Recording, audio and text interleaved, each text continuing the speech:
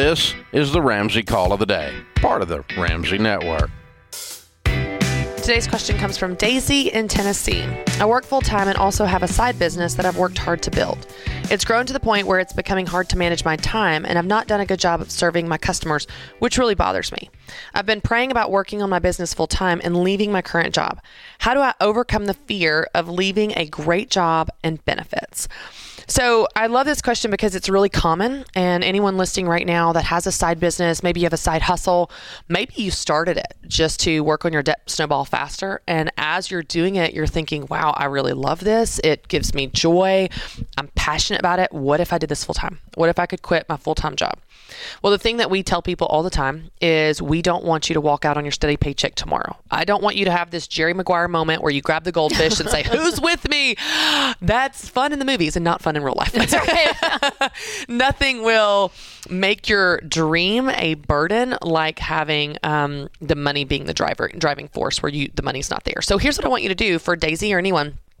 Daisy, one of the things that you said in your question is that you've grown it to the point where you're spending a lot of time on it, but you didn't mention how much money you're making in it. And I'm not as interested in how much time you spend on it as I am how much money you're making, as long as that time converts to dollars you're bringing in.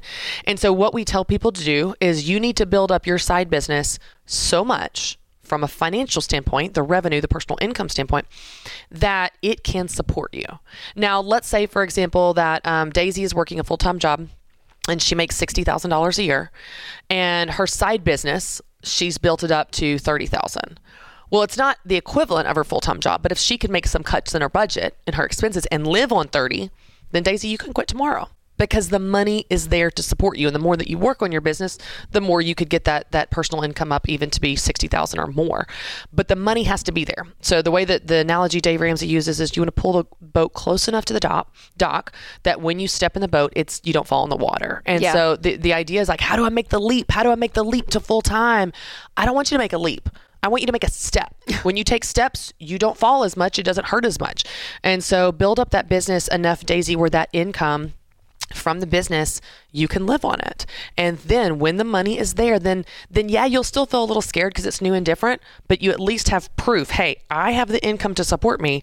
I'm going to be okay. And, Rachel, we get calls like this on the Ramsey Show. I've noticed there's a pattern where sometimes people call in and they're like, I'm scared to pay off my last debt, even though I have all the money in savings, or I'm scared to spend this money on this car, even though I have the money. Yeah. Sometimes there's an irrational fear just because it feels risky or new or different.